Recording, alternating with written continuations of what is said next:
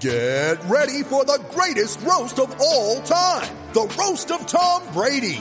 A Netflix live event happening May 5th.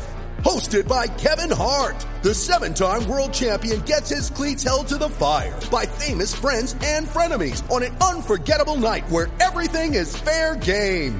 Tune in on May 5th at 5 p.m. Pacific time for the Roast of Tom Brady. Live only on Netflix.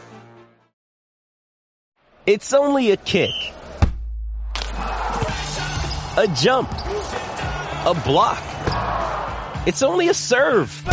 It's only a tackle, a run. It's only for the fans. After all, it's only pressure.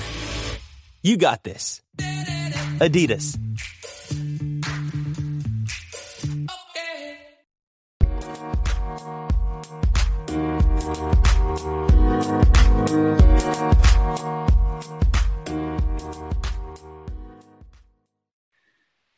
And we are live with the Standing Room Spartans podcast. Your host, Kevin Parker, your co-host, Scott Martin, here on a Wednesday morning.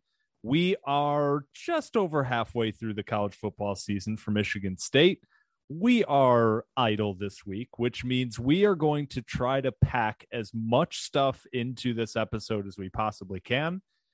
We put out a call for a mailbag. We put out a call for some takes over the weekend as well as yesterday, and you guys answered the bell. We have a ton of stuff. We're going to try to squeeze superlatives in after that, so buckle up. We have a jam-packed episode, and I mean that sincerely. This thing's packed to the gills. So Scott, how are we? It's like I said, it's Wednesday morning, October the 20th. Yeah, we're good. We have a weekend here where we don't have to worry about putting our undefeated record on the line. I mean, I'd certainly take an extra MSU football game if I could get one, but get to kick the feet up this weekend, relax a little bit, pray for Northwestern to pull off a miracle here, and enjoy the weekend and get ready for rivalry week next week. Well, I'm sure Michigan will leak into this episode a little bit here and there, as it typically does, but we're going to try to focus on kind of where we've gone so far, the season so far, what we've liked, what we haven't liked. And next week we will be getting fully diving into Michigan, all things Michigan in the game coming up next weekend. So excited for this episode. Like you said, it's jam-packed, a lot of stuff we don't always get time to talk about in our typical schedule. So should be a good one. Yeah, and this weekend, if you have a wife or girlfriend or fiance who doesn't really pay much attention to Michigan State football or football in general, this is one where you can take her out on a nice Saturday date, day or night. You don't have to mention anything about the game or the lack of a game, and she doesn't have to know that we're not actually playing, and that's why you chose this Saturday. Try to play up the sacrifice a little bit, but not too much. Right? You can't say anything about, I'm missing that. You can't play it up too much, but if you play it right, you can earn some brownie points that'll last you through the rest of the season. So this is a key weekend for us boyfriends, fiancés, and husbands out there. Yeah, the pumpkin patches, apple orchards, corn mazes, etc. of Michigan should be packed to the gills this weekend. This is your chance, Michigan State fans, to earn a little bit of your good graces back. So take advantage of the opportunity. Yeah, if she says something about there's no football on this weekend, just very vague, general. Just, well, there are games, but no, it's okay. I want to spend time with you, right? So this is a good weekend for that. Pro tip out there, but no, let's dive into this as much as we can. Like we said, it's jam packed here. So before we do, obviously, we know DraftKings by now is the greatest sports book on the planet Earth. I mean, that part is been proven time and time again. They are an official sports betting partner of the NFL, and they got you covered this week. You can bet just $5 on any NFL game to any NFL team to win their game, and if you do, you win $200 in free bets. You just bet the team to win. They win, you get the money. Simple as that. Matt Stafford and the Rams are playing against the Detroit Lions. I can say pretty comfortably which side that's going to go to. If the DraftKings Sportsbook isn't available in your state yet, DraftKings won't leave you empty-handed. You can play for huge cash prizes all season long with DraftKings daily fantasy sports contests. All we got to do, download the DraftKings Sportsbook app now. Use promo code TPPN. That stands for the Pigskin Podcast Network, of which we are a proud member and supporter. Bet just $5 on any NFL team to win their game and win $200 in free bets. If they win, you win. With promo code TPPN this week at DraftKings Sportsbook, an official sports betting partner of the NFL. Must be 21 or older, New Jersey, Indiana, or Pennsylvania only. New customers only. Minimum $5 deposit, $1 wager required. One per customer. Restrictions apply. See DraftKings.com/sportsbook for details. Gambling problem? Call 1-800-GAMBLER. Scott, we got, I have 11 questions that I want to make sure we at least touch on. We've got superlatives. So we are going to start here. I got to pull this up here now. Over on Twitter, we put out the call on the Twitter sphere, and you guys have answered delightfully. And I want to start. There's a couple here that I'll read the question, I'll bring it up, and tell you that we're not really addressing it. And of course, we'll give you the reason why. We won't just totally ignore you. But one of those that fits the criteria here, while I pull this up, is from SpartanBot, one of our great friends, Spartan18770, who says, while I do not think Tucker will leave after this season, he probably will if successful. Who, in your opinion, would be on a short list of candidates to replace him? I'll just touch on this real quick here. Even if we go undefeated this season, if we win 10 games this season, Coach Tucker isn't leaving after this season. Again, we kind of addressed this. Is he a lifer? Probably not. We're nowhere near talking about shortlist for candidates to replace Mel Tucker. All right, let's just leave it at that. Scott, anything to add there? No, I mean, if the world throws us a curveball and Mel Tucker somehow leaves the program, we'll deal with the short list then. Nick Saban, Bill Belichick, Bear Bryant. I mean, those are the first guys I'd call. We'll leave it there. Yeah. And then number 2, he had a take for us. He said, as in the Indiana game, the defense will need to win more games for the team going the rest of the way. Definitely agree. We've seen the defense step up, and that's going to be huge for this team. Like we kind of talked about last episode, like somebody else is going to shut down the offense to a certain extent. Defense is going to have to step up. And we'll hit on that in a couple coming questions as well.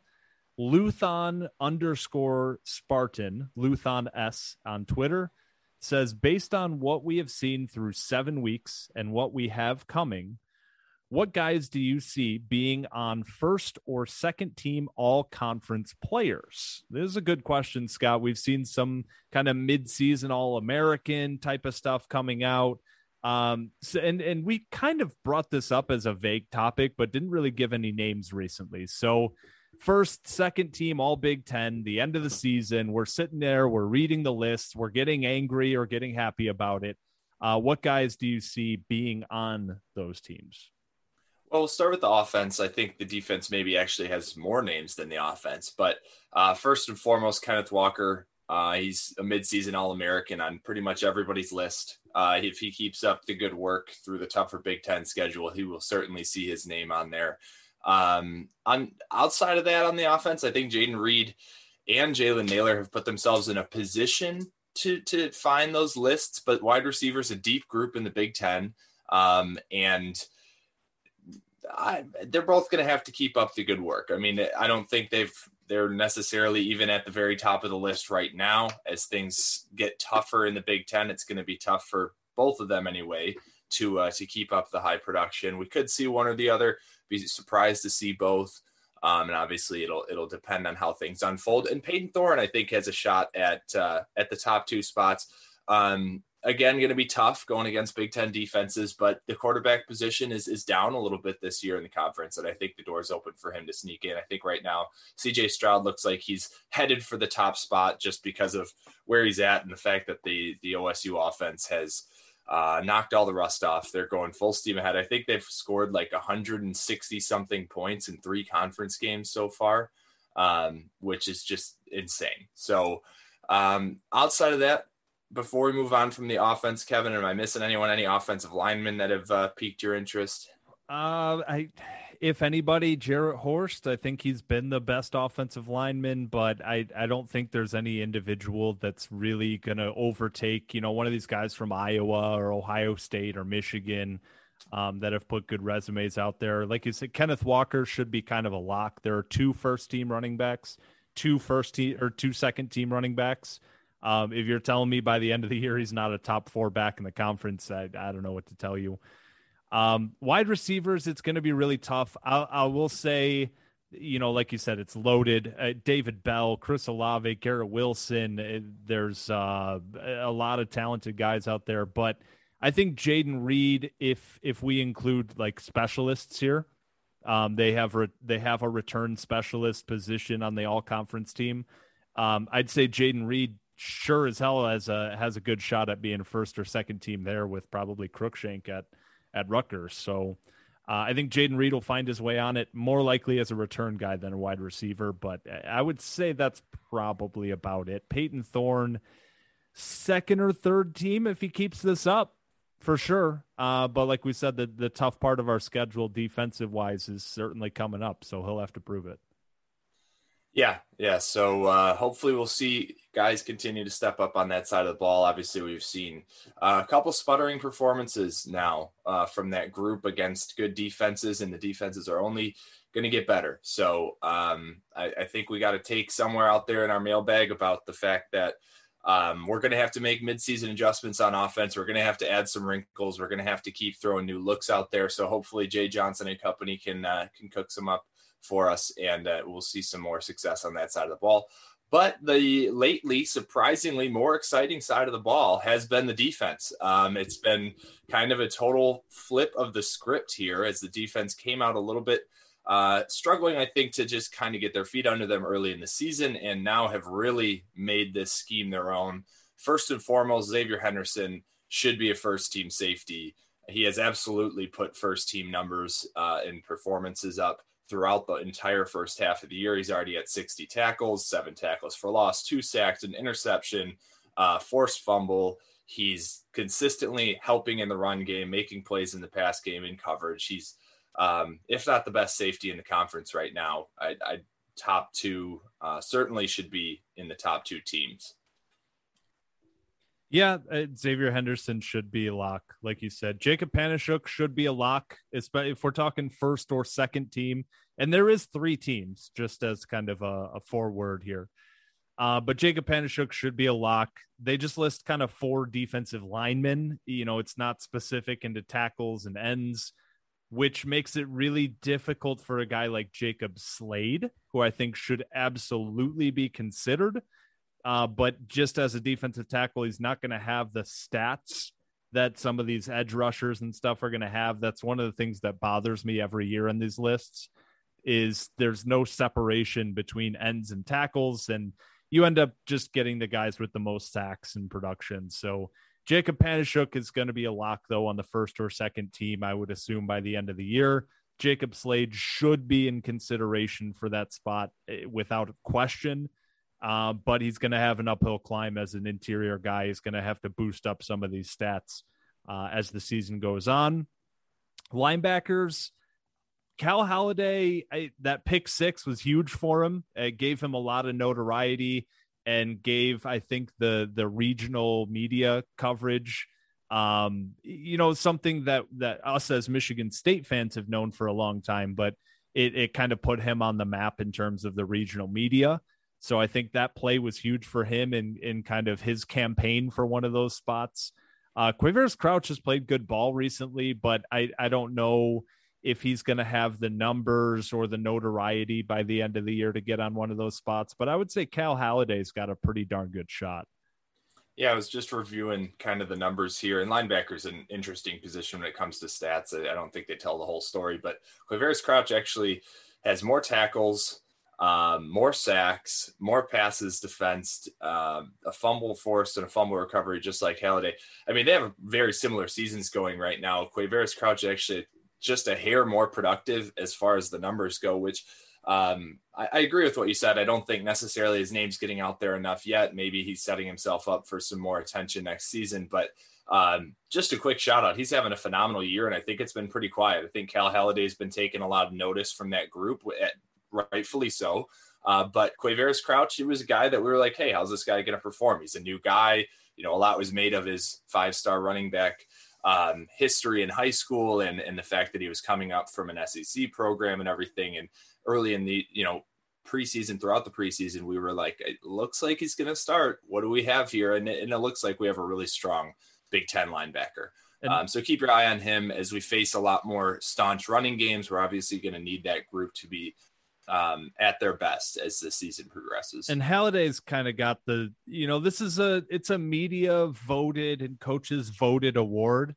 And let's be honest here about who's voting for these. The media are a bit older folks, generally speaking. The coaches are coaches. And who would coaches and older media folks love more than Cal Halladay, who goes out there with no gloves, no swag, and these older coaches that's just a football player. I love the way he play. That story is going to matter too, as much as it might be silly. So, yeah, I think Cal Halladay is going to have a shot. Punters, I want to bring up Bryce Behringer because he's had a hell of a year. But the Big Ten is just loaded with punters. It sounds silly, I know, but like Tory Taylor at Iowa is the best punter in the country. I don't think it's even close. So it's going to be tough for him. Matt Coughlin as well. He's certainly got a shot at it. I'll bring up the specialists too because they're both having good years. Yeah, I mean, it's great to have them. Obviously, Michigan State has a history of great specialists, and it's continuing this season. But like you said, the Big Ten, I think, more than a lot of conferences, puts a premium on those positions, and it's showing this year. So it's a tough one to crack the top couple ranks there. But in any case, like you said, great seasons for both of them so far, and hopefully that will continue. So that one took a little bit. I think we got to get into some of these rapid fires. Yeah, great question by Luthon Spartan. We knew going in a couple of these we could sink our teeth into a little bit, and a couple of them we're going to be rapid fire. One of those here will be Matt Boone, at Boone for 3. Should your rights to a podcast be removed if your reason why a team is overrated or bad is because you can't name a player on the team? If you're trying to make a living talking sports, maybe no things. Sure, this is about Braylon Edwards. We all saw the clip. We all know what he said. It's obnoxious, but he's a Michigan guy. Michigan people do obnoxious things.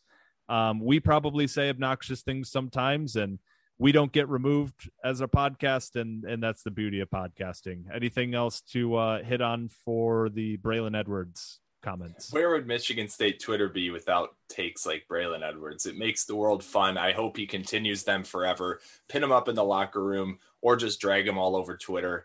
Either way, you're really telling me you didn't enjoy the hell out of listening to that and laughing at him. Come on. Keep it up, Braylon. I will never forgive Braylon Edwards for what he did to me in 2004 in my childhood. And so I will reserve saying anything too negative about Braylon Edwards because he killed my hopes and dreams as a 10-year-old child. So at Nick Foster 23 on Twitter says, let's say this team finishes 10-2. Do we see any major contributors on offense and defense that leave early or stay and try to win the Big Ten next year? He brings up Kenneth Walker and Jaden Reed. I think those are probably the obvious ones as far as underclassmen who might have the opportunity to leave. If we're talking about, guys leaving early for the NFL. So I guess, first of all, when you look at, there's a lot of that. We've brought up this kind of buzzword before, but like the buy-in factor, right? And it's, how much are these guys bought into the coaching staff and everything? And that could be the difference sometimes. And that's why we see guys come back to play for Tom Izzo, because they love Tom Izzo. They believe that he is absolutely doing everything in his power to do everything for those kids. and they want to come back and win championships. They want to come back and win a national title after they lose in the Final Four. They want to come back and win a Big Ten title after coming up just short. If this Michigan State team goes 10-2 and falls just short of a Big Ten title, whatever the case may be, maybe we lost to Ohio State by 7 points and it was a close game, and some of these guys, maybe even Jalen Naylor, we could throw into that conversation, who are able to leave and also have the eligibility to come back. I think we can settle on Jayden Reed, Jalen Naylor, and Kenneth Walker. The other guys you could look at, I guess, Quavaris Crouch probably wouldn't go. Chester Kimbrough probably wouldn't go.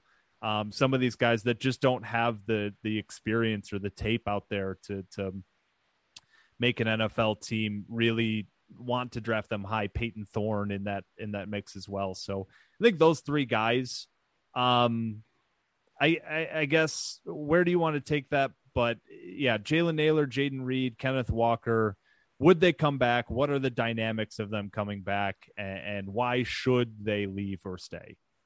So there's a couple things playing into this. First of all, positions at wide receiver. It's going to be tough for me to think it's time for either of these guys to go, because when you go to the NFL, you got to be able to beat NFL DBs as a wide receiver, one-on-one. And sure, both of these guys have looked really good against subpar defenses.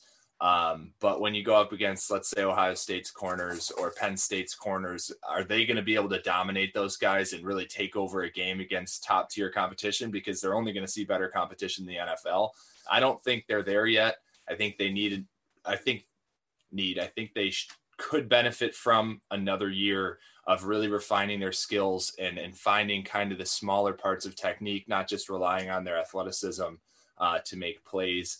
So wide receivers, I think it's going to be tough. They could surprise me. Jayden Reed with his returning ability would, I think, make it a little bit easier for him to find an NFL roster. But in any case, if they have the ability to come back and really make a campaign for themselves in a senior season, I think they'd benefit from it.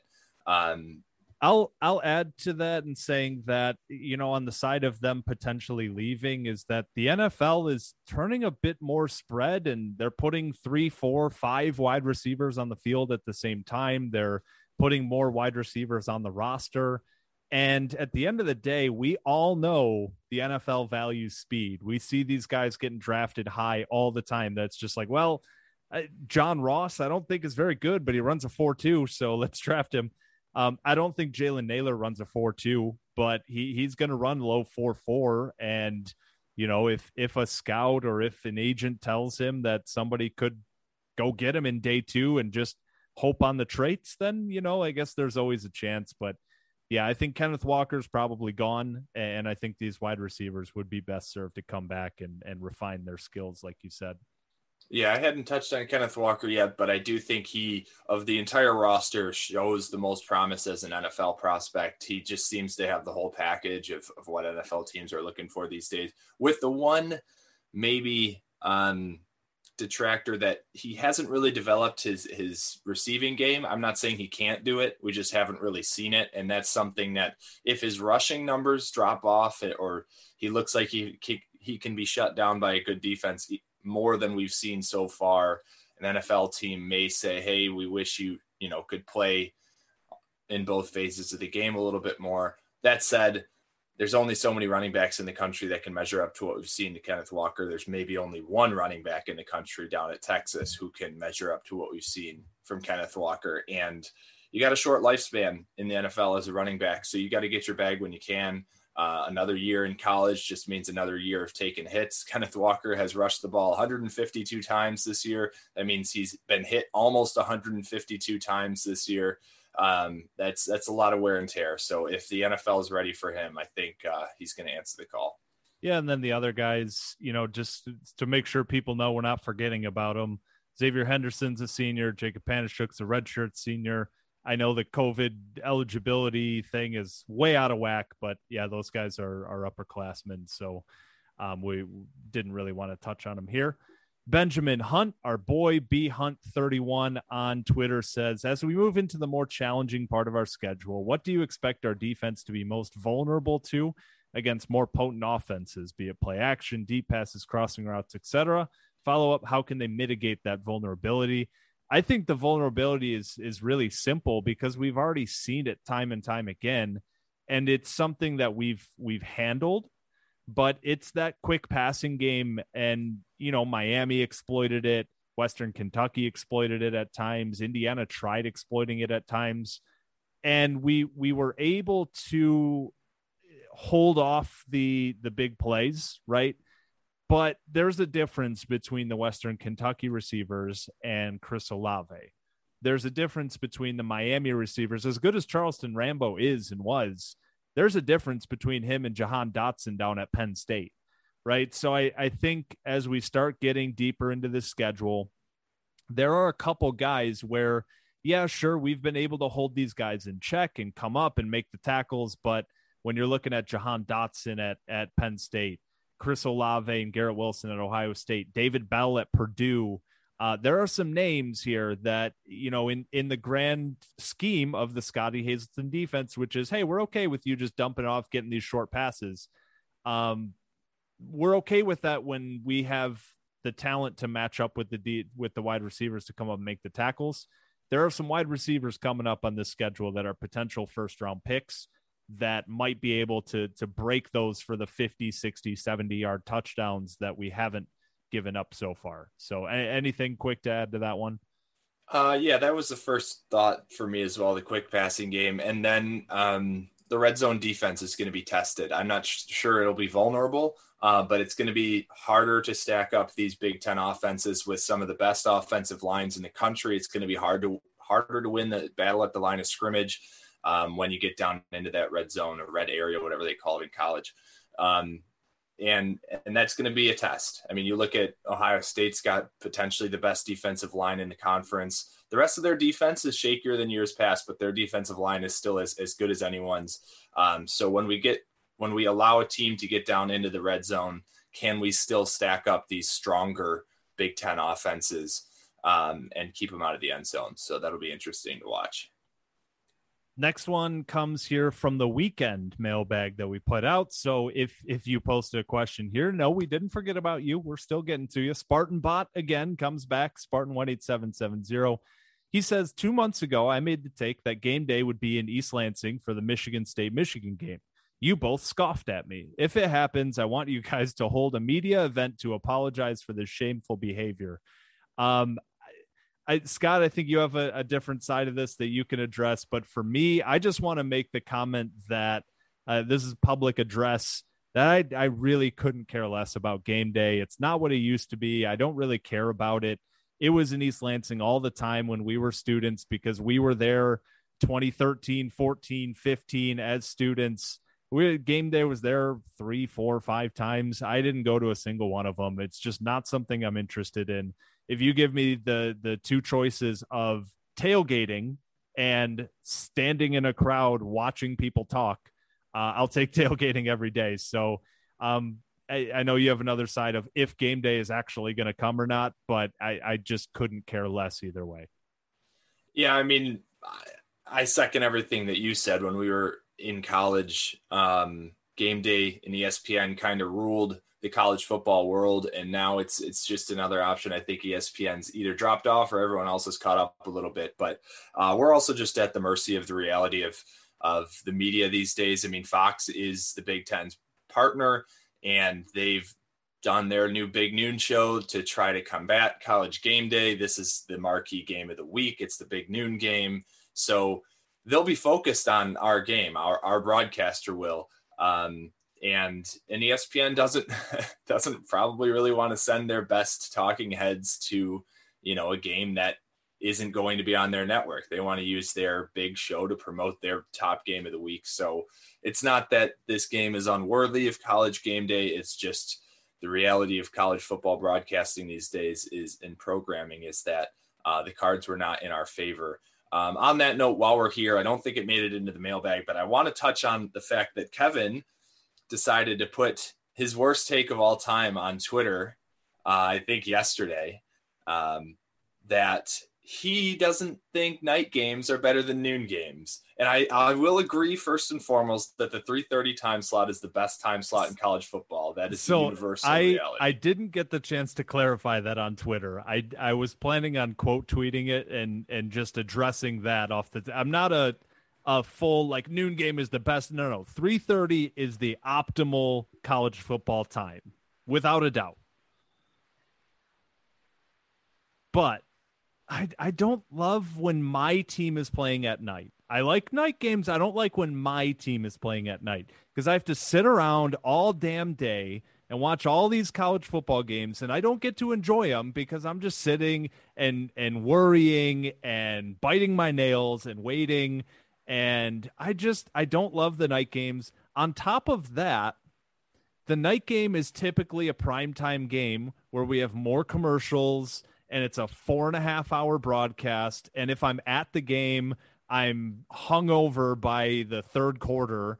And I just don't love when my team is playing in the evening slot. If we're playing at noon, we rip the Band-Aid off early. I'm a morning person, so we're up and drinking at 6 a.m. I love it. After the game, I get to take a quick nap. Whether we win or lose, it gives me time to recalibrate. 3:30 is the best. Noon games are second. Night games are last in terms of if my team is playing. So from a personal level, I could see how you'd have that opinion, but I think the pageantry and the environment and the spirit of college football is at its best for a big primetime game. You think of like the Penn State whiteout, probably my favorite college football atmosphere from an unbiased perspective in existence. Always has to be a night game. It just looks better. You think about like the Stripe to Stadium games, they look better at night. You get the blimp going and you get that overhead shot of the whole stadium lit up with everything else in darkness. It just sets the stage that, hey, all eyes are on this game. And it's just the perfect atmosphere. I will say, yes, from a personal level, there are some things that maybe make it a challenge to get through the day. If you're on campus, it's easier because you can just take the whole day, and whether you're officially tailgating or not, you get, from whatever time you wake up through to 8 o'clock or whatever to party and have a great time, which is awesome. I will say I'm a morning person now. I was not a morning person in college, and getting up at 6 a.m. and trying to basically party the entire morning and still get to the stadium by noon could be a bit of a challenge. The real big games, it wasn't bad, but for you're getting up early season, you got Western Michigan in town, and you're like, there was a game. Quick story. Like we were in a fraternity at Delta Sigma Phi at Michigan State. It was a noon kick against Eastern Michigan, and me and Mike Stevenson, we were banging on doors trying to get people up. We dragged a leftover keg from the night before from the basement all the way up to Stevenson's room, and me and him just kicked our feet up. We put on game day. We sat there with a keg and his next to us on his couch. It was a great time. We had a blast, even though it was just the two of us. But no, there were some great responses to that tweet, by the way. Delete this unless you have like 9 kids you're bringing to the games or a snazzy oxygen tank catheter combo. I got some good replies on that, and I definitely got ratioed on it. I knew it was going to be unpopular, but it's something I believe in, and something we can all agree, I think, is that 3:30 is the ultimate college football time slot. Michigan State should be 3:30 on Halloween weekend every year from now until eternity. Etch it in stone. Agreed. And lets everybody move on, because that's where the game was born to be slotted in. Agreed. On a somewhat related note here, Pickle as Ferguson, his tag on Twitter is @ThickNerguson. He says that his girlfriend's first ever tailgate is in 2 weeks in East Lansing. What do I need to do to prepare her? Her first ever tailgate is going to be undefeated Michigan State hosting most likely undefeated Michigan. That's going to be a hostile environment. So I guess first of all, I would, if she doesn't have Twitter, I would tell her to download Twitter, have her just follow some of the same people you follow, and just get a feel, right? Just scroll through some tweets for the week, give her the whole week, and just so she kind of understands what she's walking into, first and foremost. Second of all, she's got to prepare the liver a little bit. So over this next, we got about 11 days, I think, until the game kicks off. Start mixing in 2 beers every night, just kind of just prepping, you don't get drunk every night, but just start to prep it a little bit, get the system moving a little bit, get the liver, working. And other than that, just have a blast. Tailgating in East Lansing is one of my favorite things on the planet Earth. If you guys are prepared and you got a group that you're going with and you got tents and you got food and you actually have a setup that you're going to do it right, it's one of the greatest things on the planet Earth. So just enjoy it. Yeah. And on a related note, if your girlfriend is anything like my fiance, you should probably bring your own boxing gloves or body armor or whatever, because my fiance would be trying to pick fights on my behalf the entire day. Be prepared for that. If she's really taken the spirit of the rivalry to heart, you may have to fight off some Wolverines. So just be ready for anything, and make sure she gets to the game on time so she can see all that. That's an important note. I mentioned it is a noon game, and the morning will go quick. So keep an eye on the time, wear a watch, do what you got to do, set alarms. And her alcohol limit, I'm guessing, right? And just keep an eye, because you don't want her slumped over in the stadium midway through the second quarter. That's because then you're going to have to leave the game with her. There's nobody wants that. So keep an eye.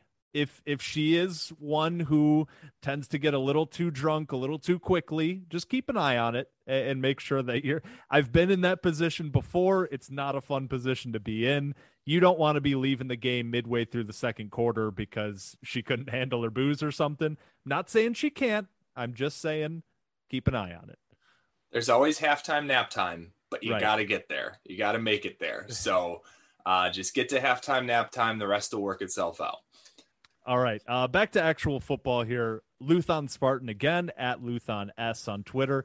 If the Vegas line is 3 wins the rest of the way out, do you take the over or the under the rest of the way? Just as a reminder for the people listening, if you don't have the schedule handy, versus Michigan on October 30th, at Purdue versus Maryland, at Ohio State versus Penn State.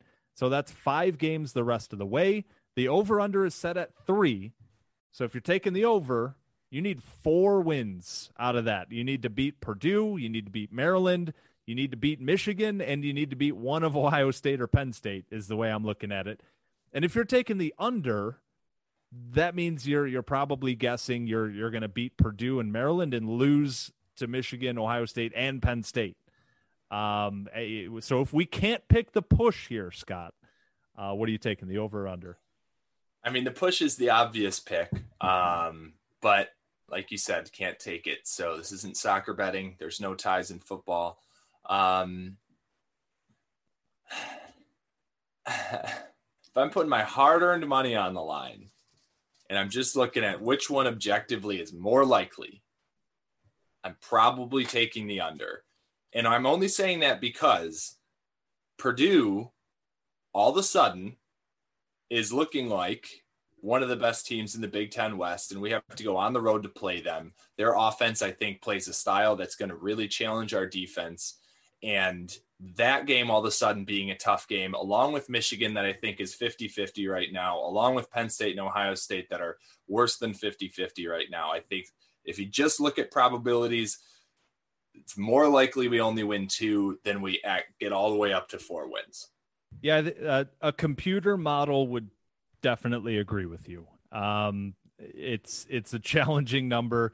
If I'm putting hard-earned money, I would bet the push, to be honest. But if we can't do that, I will, you got to play a little bit more of the optimist card in the offseason while I had to temper the expectations. I'll go with the optimistic side now. I think we're beating Michigan on Saturday.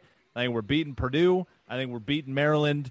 And I guess in this case, we're beating Penn State too, because I think at Ohio State at the shoe, they're rolling. I think that's a loss. But yeah, I was about to say a word that I can't say on a family-friendly program, but F it. We'll go 4-1 down the stretch. Why not? Let's see here. Where are we at? We got through this question. And we take it to Facebook now. We got a couple, again, quick hitters here on Facebook. If you're not a part of the Facebook group, make sure that you are as we lead into Michigan week coming up here. It is the Standing Room Spartans community. On Facebook, just search Standing Room Spartans Community. You'll find the group. It's public. You can just hop on in. We got a one question that I can speak for both of us here, saying we're not going to touch because we don't know answers to and we don't want to speculate. But Salim Babravala or Babrawala. I don't know if you pronounce the W as a V sound or a W sound where you're from, Salim. So I hope you're listening, and I hope you appreciate that I at least tried to not butcher your name. What are your thoughts on the absence of Ricky White this season? Do you think he is the plaintiff in the filed Title IX lawsuit against Michigan State alleging unfair suspension? Will we see him in a Spartan uniform this year or ever again? Again, I'll speak for both of us. We don't know. We don't want to speculate and be unfair to the situation here. So we're going to move on from that one. James Bannon, he says it looks like MSU will redshirt their 4 offensive line recruits this season. Have you heard anything about how they are doing on scout team? To be quite frank, not really. I'll kind of say this. We've touched on it before. We're not like insiders, just as like a heads up for the people out there, but just to throw the names out in case people forgot. Gino Vandemark from New Jersey. We had Ethan Boyd from right here in East Lansing, Michigan. We had, who am I missing here? Brandon Baldwin. He was the community college from Independence from the Netflix show. And Kevin Wigginton, also from New Jersey. Those are the 4 offensive linemen. We haven't seen them on the fields, and we're not at practice. Nobody's really at practice. So I guess anything to add there, Scott? Or No, I think Gino Vandemark was the most promising prospect, but we all know that high school hype doesn't always equate to college football success. So all 4 guys are working hard.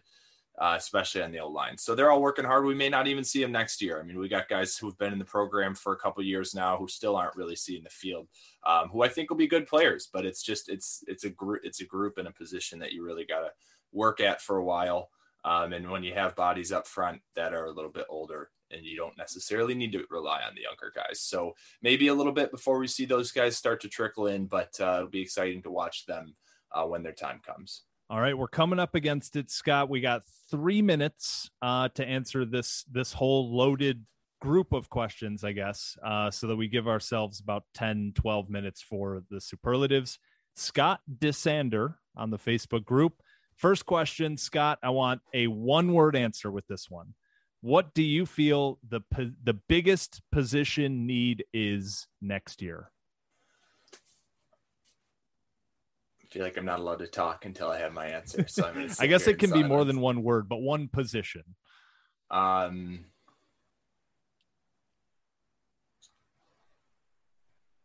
Oof. I should have come prepped. I knew this was coming. I'm going to say running back with the assumption that Kenneth Walker's gone. Okay. I'll say, now see, I've been thinking about this a while and I'll say interior offensive line, guard or center. All right. Yeah. If Kenneth Walker's gone, that's going to be tough to replace. I was thinking safety. He mentioned safety, but Darius Snow will fill in there. I feel pretty good about that. How many do you think he will take in the portal, and how many do you think he'll take in the class? Just to hit on it real quick, I think we're not going to see anywhere near the transfer numbers that we saw last year. That was an anomaly. Throw that out the window. That's a first-year head coach coming in, getting signed after the first signing period. But I mean, just kind of glancing at it, because the last question as well was, what's the best recruited position from this class? I'm guessing he's talking about the 2022 class, which is interesting because I think there are a couple athletes that we're not really sure where they're going to fit in. You have Shannon Blair out of Tennessee, either a safety or a corner. I'm sure he's a defensive back, but I'm not sure where. Tyrell Henry out of Roseville. We're not really certain on where he's going to play. Jaden Mangum, Dylan Tatum. We've got a lot of just athletes designation, and we're not sure, is that a running back? Is it a wide receiver? Is it a defensive back? I think that makes it pretty tricky. But Scott, do you have any good answer here as far as the best position group in this class so far? I'm going to say the safeties. We have Malik Spencer and Quavion Carter, who are both 3-star safeties, who are thoroughbred safeties. And I expect Dylan Tatum to be a safety or a nickel, but we'll group him into that interior defensive back group. And I think Jaden Mangum leans towards a safety, but we'll see where he ends up. In any case, even with Dylan Tatum and the other couple, Spencer and Carter, I think safety is the strongest group. The wide receivers could be up there if the athletes lean that way as well. You've got Jerron Glover, you've got Antonio Gates, and we mentioned the athletes like Tyrell Henry, who I think leans more towards a wide receiver than a defensive player at the college level. In any case, though, athletes across the board. I'll go with a surprise pick. I'll say the tight ends. We have 2 really good tight ends in this class. And between Jack Nickel out of Georgia and Michael Masunis out of Arizona, it's 2 really damn good football players that I expect to have good, long Michigan State careers. So while not the top end talent, I think it's 2 guys in the same position group that generally you don't see a class take more than 1 tight end. And certainly you don't see a class take more than 1 serviceable, good tight end. So I'm really curious to see what these guys can do in their career. They're a little bit different types of players. Both of them more of that kind of pro style tight end, though, that can line up in line, block, get out in a pass set. And I'm really curious. So I'll go on a limb here and say the tight ends. All right. We got through all the questions. We're flying through this thing. We got about 10, 12 minutes here. So we'll hit on our superlatives. We wanted to at least make sure we did something here halfway through the year. You know, it's a fun topic that a lot of people are doing. We're not new to it, but we wanted to kind of give our takes. So we'll start with the top. We'll start with the most important one, the MVP. Scott, we're 7 games through the year. We're undefeated. Things are looking up. We got a Heisman candidate. We got preseason or midseason All-Americans that are listed. We got a lot of things here. The MVP through 7 games of this here college football season is Kenneth Walker. I was tempted to go defensive. We'll get to that. I think we have defensive player of the year on here, but Kenneth Walker has made this team what it is. I think we have a good team. But I don't think we have an undefeated team without Kenneth Walker, and it's hard to say that about anyone else on the team. So Kenneth Walker is my midseason MVP. I will echo everything that you just said, and because I want to give another name here, my honorable mention, I will go with Xavier Henderson. If we look at the value to your team, he's been a captain every single week. You know, they're doing the weekly captains here. He's been a captain every week, and on the field, I don't think he's missed a tackle all season long. He's the leader of the defense, both in terms of like off the field leadership and on the field play. He's had a couple touchdown saving plays. He's had a couple touchdown saving tackles. He's been playing lights out. I want to give a shout out to Xavier Henderson there as an honorable mention MVP candidate. The unsung hero, Scott. I think this team has been hyped up quite a bit by the fan base, but there are a couple names that are maybe slipping through the cracks a little bit. So who is the unsung hero through 7 weeks? Well, I know we're big fans of him here, and his name does come up. It's not that he hasn't been talked about at all, but I don't think he's been talked about enough. Jacob Slade, the Grim Sleeper. is the anchor of this defense at this point. This defense that's allowing 120 rushing yards per game, 3.3 rushing yards per attempt, and less than a rushing touchdown a game. And he basically won the Nebraska game for us. I know we needed Jayden Reed's return touchdown, and everybody contributed, but he has made plays in close games consistently when we needed a play to be made. I'm not talking 1st and 10, you get a tackle for loss and you set the defense behind, or the offense behind the sticks. I'm talking 3rd and 1 in a close game and you need a stop. He's the guy who makes a man miss in the 3 technique or the 1 technique and gets through, stops the guy behind the line. He's been phenomenal, and the stats won't necessarily show it, but he has been there when we need him. And I don't think he's getting, you mentioned earlier, defensive tackle. It's a tough position to really get the recognition that I think a lot of these guys deserve. And he's been outstanding. Yeah, we didn't talk about this before we started recording, but I agree 100%. He got my game ball for Nebraska. He almost got my game ball last week. He's been playing just outstanding ball. So I'll move on to Offensive Player of the Year. And this is where I'll take my moment to talk about Kenneth Walker, who has, they call him the eraser for a reason. I mean, he makes somebody miss seemingly every play. The way that we've been able to kind of stay on top of this offense, stay on schedule, as they like to say, and continuously move the chains. Kenneth Walker's been an enormous part of that, and he's a Heisman candidate for a reason. Kenneth Walker, Offensive Player of the Year. Yeah, I already mentioned him, but I can't make him my MVP and not my Offensive Player of the Year. So I echo everything you said.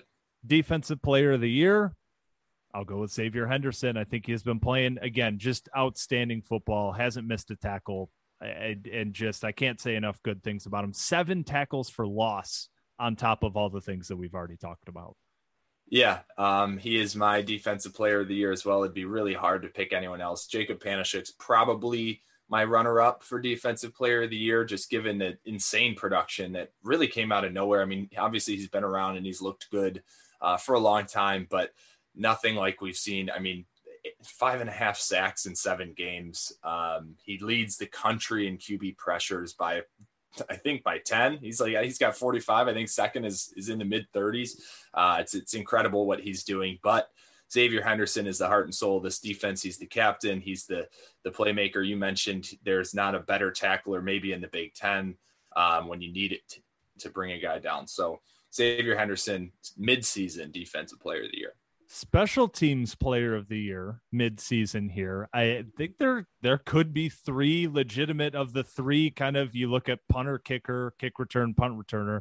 There could be 3 names that you could very easily toss in there. So I'm curious which way you go of your Special Teams Player of the Year midway through the season.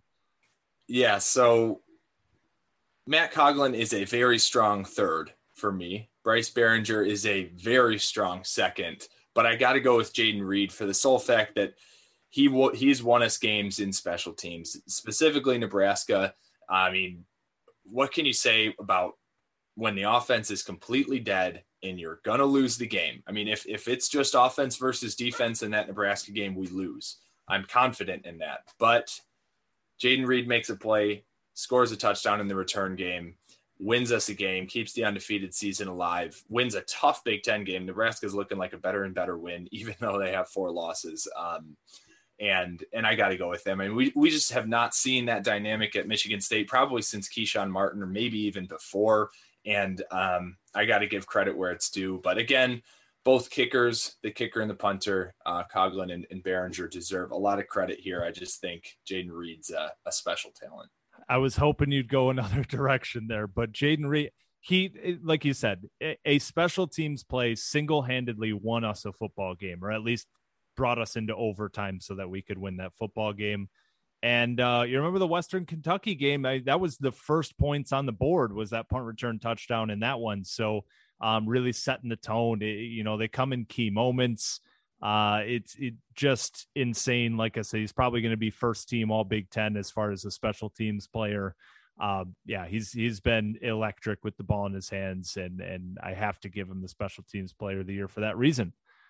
Surprise player for me, I'll go with somebody that Again, we talked about him on this very podcast way back in like April for very briefly, because we were talking about who popped in that spring game, the spring practice, whatever you want to call it. We said that's Simeon Barrow kid. Like, I remember his name coming up as a recruit, but haven't really heard anything from him since. And he looked like he was just blowing through that offensive line a couple times. I don't know if he was just going in against the backups or what. And then he has come on strong with Tyler Hunt, with Jalen Hunt being out for a few games here already early this year. He has stepped into that role and played exceptional football. So Simeon Barrow is, as far as a surprise player, I think he caught a lot of people off guard. And even though we were a podcast that brought up his name, hey, that goes for us included as far as guys he's really surprised this year.